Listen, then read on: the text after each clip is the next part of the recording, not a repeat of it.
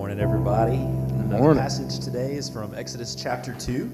It's going to be verses 11 through 25. One day, after Moses had grown up, he went out to where his own people were, and he watched them hard at their labor. And he saw an Egyptian beating a Hebrew, one of his own people. And looking this way and that and seeing no one, he killed the Egyptian, and he hid him in the sand.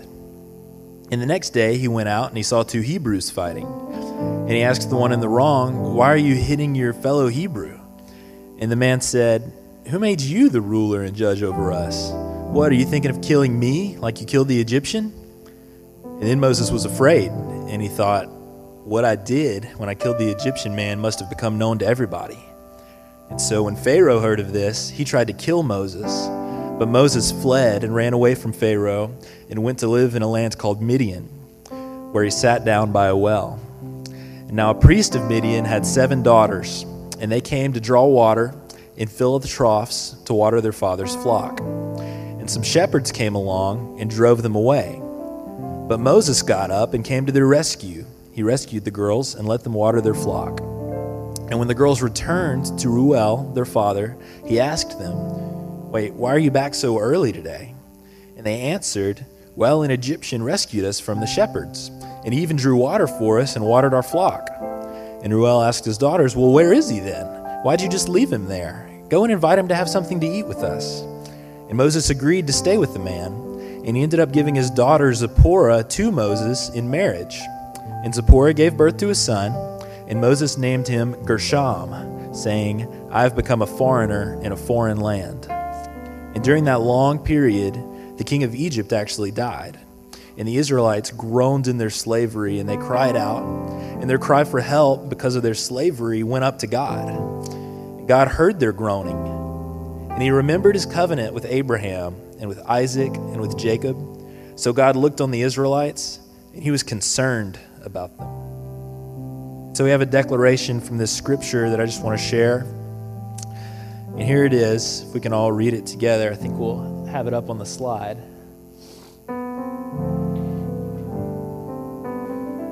Lord, we honor your word to us. May your truth become our heart's pursuit and our life's practice. Amen. Thank you, Jacob. And now I want you to leave. You're younger, you're handsomer, you're taller. You're doing a great job. Thank you so much. And let's hear it for Jacob. Isn't it wonderful to have a great young man and he and his wife here together? Yes, teenagers, go with Jacob. Go with Jacob. And enjoy your class back there in the back. And thanks, Jacob. I appreciate you. And I'm excited because the opportunity is going to be coming up in the next few weeks that we're going to hear Jacob, not just reading the scriptures, but sharing from God's word. And we're excited to give him that opportunity and to hear from a young man who is just really doing a great job with our teenagers. All right, let's go ahead and check out this video as we enjoy this little intro, okay? You in our time together around Moses, the Prince of Egypt. And I just want to encourage you, please continue to come because honestly, this is where we begin kind of picking up steam. This particular Sunday, I'm really looking forward to sharing this passage of Scripture because I've kind of hinted around where we're heading, and today we're going to be kind of beginning to get there. And then after this day, today, we've laid a little bit of the foundation, and we're going to see some of the things in the next few weeks. I'm very excited next week to be preaching about Moses hearing from the burning bush, just an iconic time in the Old Testament Scriptures. But here's where we've been, just very quickly. We talked about the origin story of a nation. We talked about the Jewish boy being the Prince of Egypt. And then today we're going to be talking from a message entitled God's Will, My Way. And if you want to go a little deeper, if you'd like to kind of do some things for yourself as you go a little deeper and learn some of the lessons, you can do that as you read from great lives from from God's Word, the series that is written by Chuck Swindoll. I've preached through, and this is kind of my habit. We have each and every summer, I've been just sharing with you from the different people from the Old Testament mostly, people like Esther, people like Joseph, people like David, and then Elijah, as well as this year, talking about Moses and the life that he lives. And you can kind of see there's a few books that you can look at. You can even get this via audiobook if you're into Audible or if you're into those things that you can get from the library. So I believe that's on the next slide, but I'm not positive. There it is right there. And you can see some of the different books that are available. And it is always very interesting because I've always felt that anytime you look at a Bible character, you just see so much that you can identify with. And let me be very, very clear. One of the things that I love the most about the Bible characters is the Bible never pretends that the Bible characters were perfect people. I'm going to say that one more time. The Bible never pretends that the Bible characters and even the biblical heroes were perfect people. And for me personally, I don't know about you, but it is good news for me personally to know that we can still do something in the work of God, and we can still see something amazing happening in our own personal worlds with God's help, even though we're not perfect people. Let's go to our next slide, and I'm going to just share with you. This is faith in action from Hebrews chapter 11. This is where the Bible tells us that Moses' mother saved his life by simply getting him in a basket and getting him into the Nile River. And then he was raised by the princess, the Pharaoh's daughter there. And so he literally is a prince of Egypt, just like the cartoon says. But then we see today that he makes a very, very important decision and very dramatic distinction. Now, here's what he does. He is a man with two countries, so to speak. He has ties, and he is a young man who was born into a Jewish family. But he also has been raised and educated in the court of the king, the Pharaoh. And so in many ways, he is a man with two countries. And probably, if you can identify with this a little bit, it's sometimes you almost feel like you're a man without a country if you've got two. Can I get an amen? I mean, you know what I'm saying. It's almost like you don't quite fit in one country that you used to live in, and now you don't quite fit perfectly in the country that you live in at the present day. And I'm sure some of our folks, you kind of identify with that. Well, the truth is that this is where Moses makes a huge dividing line in his life. He sees, as Jacob just read a moment ago, he sees a man that is being beaten, a Hebrew slave who is being beaten by one of the Egyptian oppressors. And in the process of that, there's something that rises up within him, and he says, "This isn't right, this isn't fair, I'm going to intervene." But I want you to just know something here. He intervenes, but it's not in a positive way. We're going to go a little deeper on the way that he intervenes and the way that he does God's will, but he does it my way. Now, I'm going to hit pause. How many of you in here have ever said, "I really want to know God's will"? Can I get an amen? We've all said that, right? We want to know God's will for our life. But let me ask you to be maybe even a little bit more honest. Have you ever discerned something was God's will, but you tackled it and you knew that you were doing it your way and not God's way? Can I see a hand or two, or 25 or 35, right? Like, we've all been there, right? I promise you I've been there. Because we want to see God's will done, but in the process, the easiest thing for us to do is to roll up our sleeves and get this job done rather than waiting on God. How many of you know you never, ever, ever want to pray for patience? Can I get an amen? Right? You never want to have that prayer prayed because God will answer it every single time, okay? And so the truth is that as Moses feels a pull towards being a deliverer, and this is something that Chuck Swindoll speaks about in his book, and if you read that book, you'll see, I also believe that. I also believe that if you look at Acts chapter 7, whenever Stephen is preaching the sermon that he preaches just before he is stoned to death, he speaks about Moses and the way that God used him. And he speaks about it in such a way that makes me believe that Moses could feel God's pull towards being a deliverer and a leader, but he rolled up his sleeves and said, I feel this, so I'm going to get it done, and I know how I can do it. Not, I'm going to wait and see how God does it, but I'm going to roll up my sleeves and I'm going to do it. And there's a big difference, because God's will done my way is a disaster. God's will done God's way is a rip-roaring, eternal consequence kind of success. And there is a huge difference in those two. And so I want to encourage you today as we talk a little bit about God's will, my way. I'll just tell you that there will be a sermon in the next few weeks called God's Will, God's Way. Because the truth is that if you've ever done God's will, my way, you know that in that moment, you probably tell yourself, I'm never doing it this way again. Because when we do experience that doing God's will, my way, we realize it's usually just a disaster waiting to happen. So as we share today, we want to make sure that we don't miss this. And I want to share this with you. When Moses killed the Egyptian, he committed a first-degree murder. It was not a moment of passion. It was something that you would call second degree, but it was a murder when he had moments to grasp the wrong that he is about to do. Now, you guys with me? You guys understand? How many of you know that there's a difference between first-degree murder and second-degree murder? Y'all have been watching shows like I have, right? You know the difference between a major surgery and a minor surgery? Y'all know what that is? A major surgery is anything that happens to me. A minor surgery is something that's happening to you, right? Okay? There is the distinction here, okay? Well, in a first-degree and a second-degree murder, a first-degree murder means I've planned it out. I've planned it out. I've planned not only how I'm going to do it, but probably how I'm going to get away or who I'm going to blame. A second-degree murder means we start fighting, for example, we start fighting, things escalate, and I lose my cool, and I kill you in that way, okay?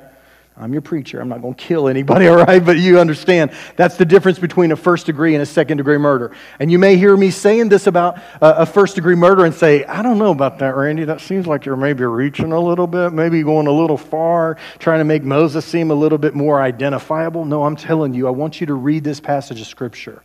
I want to go back and read the passage that Jacob just read a moment ago, but you'll see it on the screen, and you'll even see what I'm talking about, that it was premeditated, that he had moments where he could have turned away, but he chose not to. Let's go to our next slide. So this is what we were talking about from Exodus chapter 2, verse 11 and 12. It says, one day after Moses had grown up, he went out to where his own people, that's where he's identifying, right? He's identifying himself with his people, not the Egyptian people. He watched them at their hard labor. He saw an Egyptian beating a Hebrew, one of his own people. But then this is where it becomes first-degree murder. You guys already see it? He's looking this way and that way to make sure that nobody's watching. And when he realizes that he thinks he can get away with it, he kills the man and hit him in the sand. Do you guys see how it's not second-degree murder, not a fit of passion, but it is a premeditated act?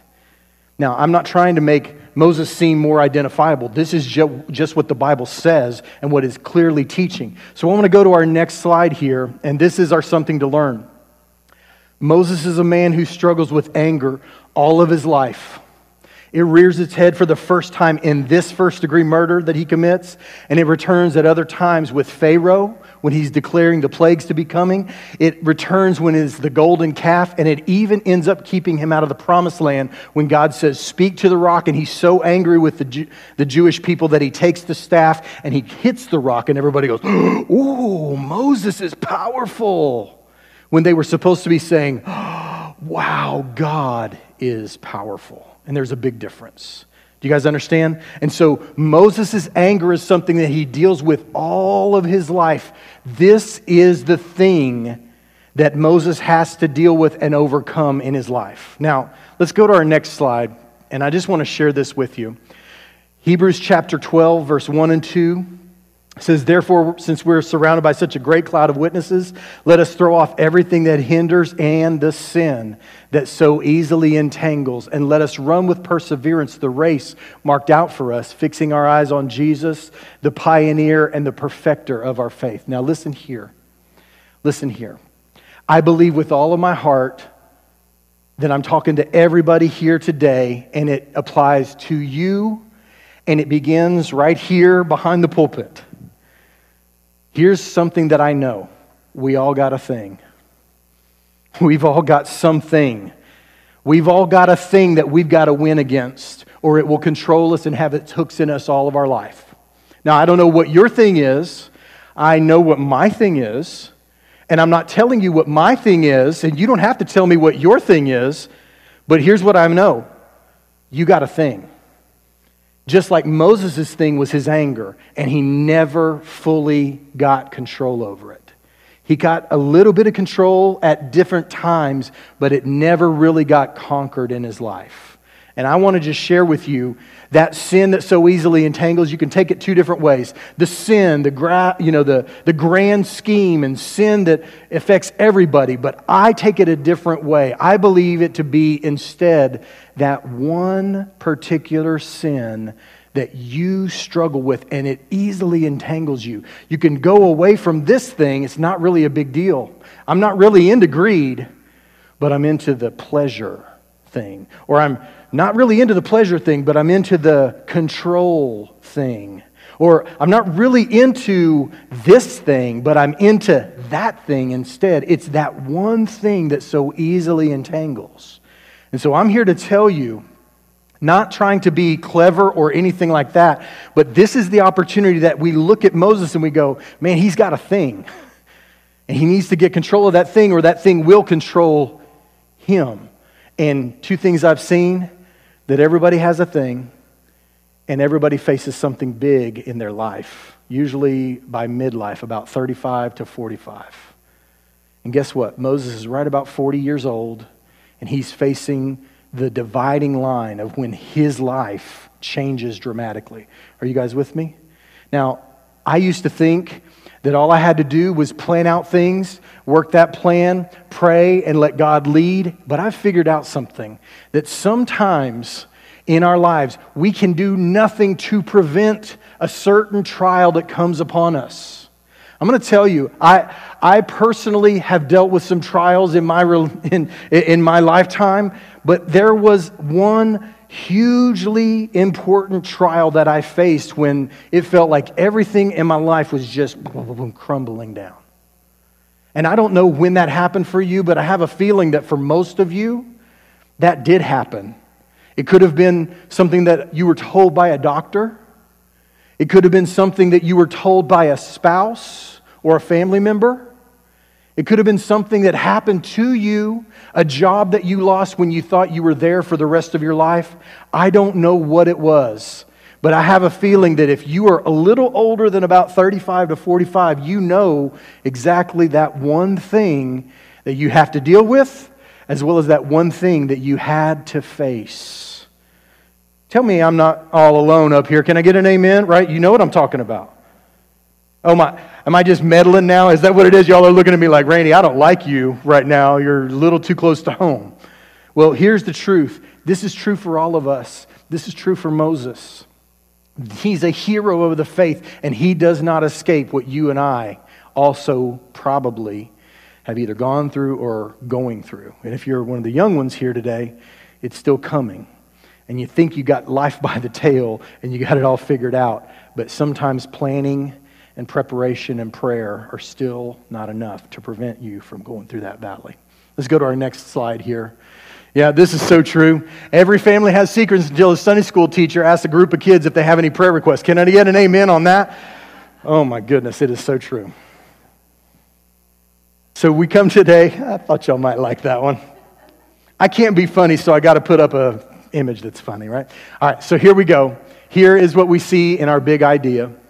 Following God's plan for your life requires both patience and preparation. Following God's plan for your life requires both patience and preparation. I want to go to this next slide as we kind of move forward. and there are 3 parts to success. There are 3 parts to success. And by the way, if you look at that slide and say, Randy, there's only 2 parts that you have listed. I understand. Focus with me. Stay with me. There are 3 kinds of people in this world: those who can count and those who cannot. All right, come on now. All right, think about it. Here's what I know. We're going to get to the 3rd part in just a second. We're going to get to the 3rd part. There's competence, what you can do, and there's confidence, knowing that you can do it, having the desire to attack it. And these are the things that will get you through in most times of your life. But if you're going to be a spiritual person who leads, a spiritual leader, there's one more thing. And it's the next slide. You have to have dependence on God. Focus with me for just a quick second and remember who we're dealing with. We're talking about Moses here. The man has literally got the best education available in all of the ancient world. He's a man who has charisma, he has confidence, he has competence, he can lead, but somehow it doesn't work out. It's because he's not ready, because he thinks he's ready. You guys understand what I'm saying? Here's what he's going through his mind. Oh, God's putting something on my heart. I'm going to do God's will. And the best way for me to do it is to show them whose side I'm on. So I'm going to go kill that Egyptian and show them that I stand with them. So he does God's will, but he does it in his timing and his way. And it falls flat. God said, no. There's something that you have to develop, something that you have to become that is different than who you are right now. It's not just that you're competent. Moses, you're competent. You know what you're doing. It's not just that you're confident. Moses, you're very confident. There's nobody got more confidence in the world than you. But there is zero dependence on God and waiting on Him.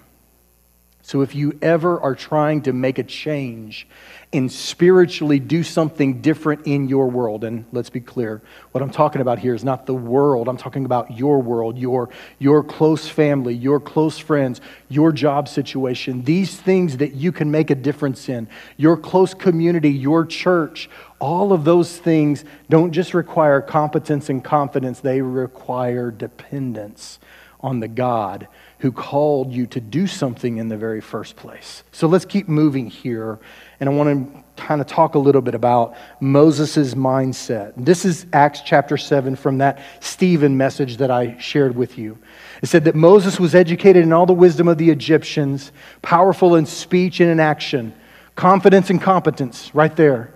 When Moses was 40 years old, he decided to visit his own people, the Israelites, and he saw one of them being mistreated by an Egyptian. So he went to his defense and avenged him by killing the Egyptian. And then the next slide says, Moses thought that his own people would realize that God was using him to rescue them, but they did not. The next day, Moses came upon 2 Israelites who were fighting, and he tried to reconcile them, saying, "Men, you're brothers. Why do you want to hurt each other?" And then the man who was mistreating the other pushed Moses aside and said, "Who made you ruler and judge over us? Are you thinking of killing me as you killed the Egyptian yesterday?" So when Moses heard this, he fled to Midian, where he settled as a foreigner and had 2 sons. In other words, Moses thought he could do God's will and do it his way, and it didn't work out in that way at all. Something to learn one more time. It's likely that God was instilling something in the heart of Moses to lead the Hebrews out of that Egyptian bondage, but Moses' actions in Exodus 2 clearly show that he was running ahead of God's plans. He was doing God's will his way, and he's not the first. And maybe you can't really see quite as well, but you see Abraham right there. Do y'all remember? Abraham was promised that he would have a son, and then his wife Sarah just would not get pregnant. And so he decided that he'd figure out a way of getting it done and do God's will, but do it his way. And so he said, well, you know, in our culture, it's okay for you to give me your servant, and she can be kind of like a surrogate mother. We'll just do it that way. But that's not actually what happened. You know, that's not what God had planned. God had planned and said, Sarah is going to be the one who gives you a son. She will give you a child of promise, and I will get the glory from it. But he had waited probably at least 14 years, and it hadn't happened. So he said, I'm going to do God's will, and I'm going to do it. Y'all know what I'm about to say, right? My way. But what about David when he asks to do something for God? I want to share a couple of those things. There is a man, David, who is very different than Moses. Moses was a man who people think is perfect, but he's very different than us. No. Moses was a man who had some of the same kind of issues that we do. And in the process of it all, we see him and we can learn from them. But we can also see where he failed and others succeeded and how they do that. Let's go to our next slide. Even if we have a God-given passion, we must still wait on God to reveal to us how to do His will, His way. We can't dismiss the when, the how, or the why, because who receives the glory is at stake. In other words, if you're doing some of the things that you are thinking, this is great, this is positive, but you're doing them so you might be seen, don't be surprised if God just takes His hands off and says, no, I'm not going to be a part of that. The why matters. How many of y'all know that the why matters? It does, right? It really does. All right, so let's keep moving here. Chuck Swindoll says this quote, "Through all my years of studying biblical characters, I have not encountered a single episode of instant effectiveness for God. And in my own experience spanning more than 35 years of ministry, I cannot recall one believer who simply lifted off the runway and soared into the spiritual stratosphere, staying there until death." In other words, you're probably going to deal with a setback, and when you do, that dependence on God is going to be everything in your life. Let's keep moving. When God desires to do something through you, He almost always begins by doing something in you. That means refining you, humbling you, and revealing issues. And now we come back to that thing that still has its hooks in you, that still has a way of controlling you. And we see in Moses, it's happening for him, it will happen for us as well. But there is a way to do God's will and to do it God's way. Let's look at David. And I don't know if you guys remember, but maybe you can perfectly identify with what I'm about to say. But in this passage of Scripture from 1 Samuel chapter 24, there is an incredible... the Scriptures are just not playing games. They're just putting it out there. Exactly what's happening is exactly what they're saying. And so this is happening as David has already been anointed as king over Israel, but is yet to be given the throne. In other words, he's waiting for God's will to be done in God's way, not rolling up his sleeves. But this is powerful, and I want you to make sure to notice this. And here's where it just gets raw and real. A cave was there, and Saul, the current king of Israel, went in to relieve himself. I mean, no bathrooms or anything, and it's just as raw as it can be. And there is Saul at an incredibly vulnerable moment. And David and his men were in the back of the cave, and Saul's in the front, but being given privacy. You guys get the picture? Y'all see the picture? Okay, so one of the men said to David, "This is it." I'm going to do the New Texas version, y'all. Listen up. "This is it. God promised you a long time ago that you'd be king of Israel, and today is the day that He gives your enemy into your hand to do with whatever you want." That's basically what is being said right here. And then David crept up unnoticed and cut off a corner of his robe, but just as easily could have cut off his head. You guys with me? But he did not want to do God's will his own way. And so he later calls out to Saul and says, "Hey, my king, I want you to know that I could have taken your life. God gave you into my hand, but I will not do the right thing the wrong way." I'm going to say that one more time. I will not do the right thing and do it in the wrong way. And I want you to notice again how there are people that are saying, hey, The ends justify what? The means. And David said, I'm not doing the right thing in the wrong way. This is the difference between Moses in that moment and David in that moment. But I want to be very clear. Let's go to our next slide. This is a perfect example of how you can want to do something, but it not be God's will for your life. After David was settled in his palace, he said to Nathan the prophet, here I am, living in a house of cedar while the ark of the covenant of the Lord is under a tent. And Nathan replies to David, well, whatever you have in mind, do it, because God is with you. But then that night, the word of the Lord came to Nathan and said, go and tell my servant David, this is what the Lord says, you were not the one to build me a house to dwell in. And then all the way down to verse 11. So when your days are over and you, David, go to be with your ancestors, I'm going to raise up your offspring to succeed you, one of your own sons, and I'm going to establish his kingdom. And how am I going to do it? I'm going to let him build a temple that will be famous the world over. And I will get the glory, and I will gain the glory, and I will establish your son as an incredible ruler in Israel because you are going to wait. It was good that you wanted to do this, but we're not going that way. We're going to do my will, and we're going to do it my way. He's the one who's going to build that house for me. I'm going to establish his throne forever. Let's keep moving here. This is so vital. This is so vital. I talked about how following God's plan for your life requires both patience and preparation. In other words, if you're not learning and growing in the Lord each and every day, then all you're doing is wasting time. Do you guys understand what I'm saying? If you're not paying attention to what God is teaching you each and every day, if you're not in His Word and learning, if you're not learning more dependence upon Him, when the time comes and you want to do God's will and you even want to do it His way, you're not prepared to do it because you've had years, months, whatever it might be, to be ready, but you chose to just instead wait and not be actively engaged with what God is trying to do in your life. Now, I could go on and on for probably 25, 30 minutes on that, but if you guys will raise your hand because you know exactly what I'm saying, I'll keep moving. Oh, some of y'all want me to keep going? Is that what's going on here? I didn't think so. But listen to what Matthew Henry said way back, way back. He said, Moses loved to be doing good. Wherever the providence of God casts us, we should desire and endeavor to be useful. And listen to this. Listen closely to this line. And when we cannot do the good we would, we must be ready to do the good we can.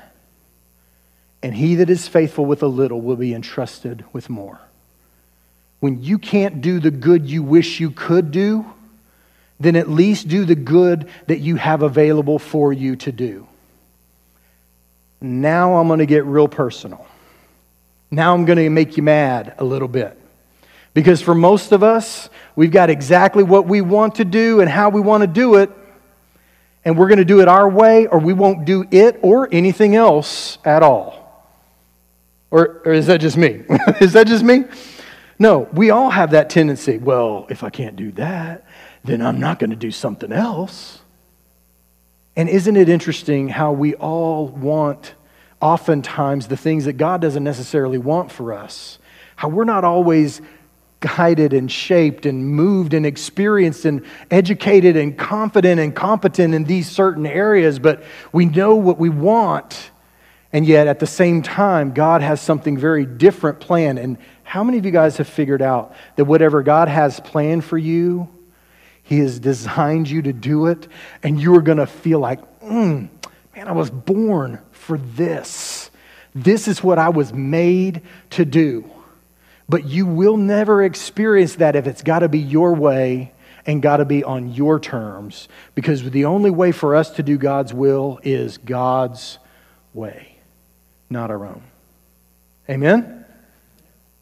Very quickly, interestingly, Moses, pretty quickly after failing to be a deliverer, engages in being a deliverer, but on a much, much, much smaller scale. A much smaller scale. I want us to go to the next slide. Now, a priest of Midian had 7 daughters. They came to draw water and fill the troughs to water their father's flock. And some shepherds came along, drove them away. But Moses got up, came to their rescue, and then after he came to their rescue, let them come back to the well. He went ahead and watered the flock. You see, Moses was a deliverer in this moment. But it wasn't this grand, well-known, well-seen. It was just on a very, very small scale. But it was God's will, God's way. Now, again, I'm going to get personal. For most of us, we're willing to do something where the appreciation is high, where the recognition is there, and the things that we like to do are the things that we get to do. But the truth of the matter is that most of the time, especially at the very beginning, the work of God is done in obscurity, and it is difficult, and the results are not all that you hope for. And in the midst of all of it, you might not ever hear the word thank you, or that was great, or I appreciate that, for sometimes weeks, maybe months, or even, God forbid, but it sometimes happens, even years. And so if you are doing God's will, but doing it your way, you will quit. Because you're doing it for you, not for the Lord. But the truth of the matter is that if we will say, you know what? I was built to do what you have created me to do. And no matter what that looks like, that's what I will do. I will put my whole heart into serving in the very best way that I can. I'm going to be as prepared as I possibly can be. I'm going to do the very best job that I can do. And in everything that I can do, I'll give my all. And everything that I can't do, I won't worry about it. And instead of doing it my way, I will do it your way, for your cause, for your kingdom, and for your glory. Because that's what it's supposed to be about. Moses changes dramatically. This is a dividing line. He goes from being kind of a taker to being a giver. And it shifts everything in his life, and everything begins to change. So I'm bringing this to a close. Here's a big question for you and for me. Actually, it's 2 big questions. Do you know God's plan for your life? And then secondly, are you engaging both in patience and preparation? I've shared a lot of application, and I don't want to keep going, but I want to share with you one more time that you and I, we will have moments that test us and try us and strain us to the breaking point. If you haven't already, you will. If you have already, you know that it might come again. But here is the question: are you going to have patience that God is in control, and will you be prepared before it happens, because God has been working and preparing in you, and you've been humbly submitting to His will in your life? Here's the I apply by. Watch for God's preparation. That's experience, gifts, burden, and that last one there that I put in that parentheses is growth. And folks, it's not really hard. It's not really difficult to know what spiritual growth is. It's time in prayer. It's time in God's Word. It's time serving other people. It's watching for God's hand in the every single day activities and trials and difficulties of your life. Seeing where God's moving even in the midst of the things that seem like they're totally worldly and not at all sacred. But God is there. And if you can find His movements, you begin to learn lessons every single day. But the question is, will you continue to grow, or will you just simply pass time? And there's a big difference. And you participate with that growth, you will be ready for use of God, by God for His purposes. And that is a dramatic thing that changes in our life. Now, I just want to share with you a quick movie as we draw to a close. So let's go to our next slide. So I just simply want to pray for you as we end our time together, but also give you a challenge, and that is that this is your opportunity. I had a woman tell me one time, I knew that God was preparing me for something. I knew it. And I did not submit. And here I am in the midst of this trial and this difficulty. And in the midst of it all, I find myself unable to stand up underneath it. I think that God is faithful and that God reveals in our hearts that He is going to do something in our life, whether that's for someone or that we're about to go through a trial. I would encourage you, pay attention to that, accept that and submit to that, and allow the Lord to prepare you for the difficulty that you might be facing, because you just never know what might happen. And in the process of it all, remember that anytime we are called to do God's will, that we are always called not just to do His will, but always to do it His way. Heavenly Father, may You be glorified in Your people. And may we, Your people, not be people who know that there are difficulties and know that there are trials and know that there is a need for a change in our own part of the world, without being involved and getting in and seeing Your will accomplished in the lives of the people that we care about and the community that we care about. And in the midst of it all, dear Lord, I pray that You would be glorified more than anything else, that people would see the things that are happening in our lives and they would say, clearly God's at work. And in that way, Lord, that You would take priority and that You would take preeminence and precedent over everything else that is happening. And that, God, in the midst of it all, You would draw people to Yourself. You alone are the one who changes lives. We cannot. Lord, we want Your fingerprints and our partnership, the things that are going on in our world. And so, Lord, please bless, prepare, give us patience, and in the midst of it all, may we rest in You, knowing that You are God and Your will be done. In Jesus' name we pray. And everyone said together, amen.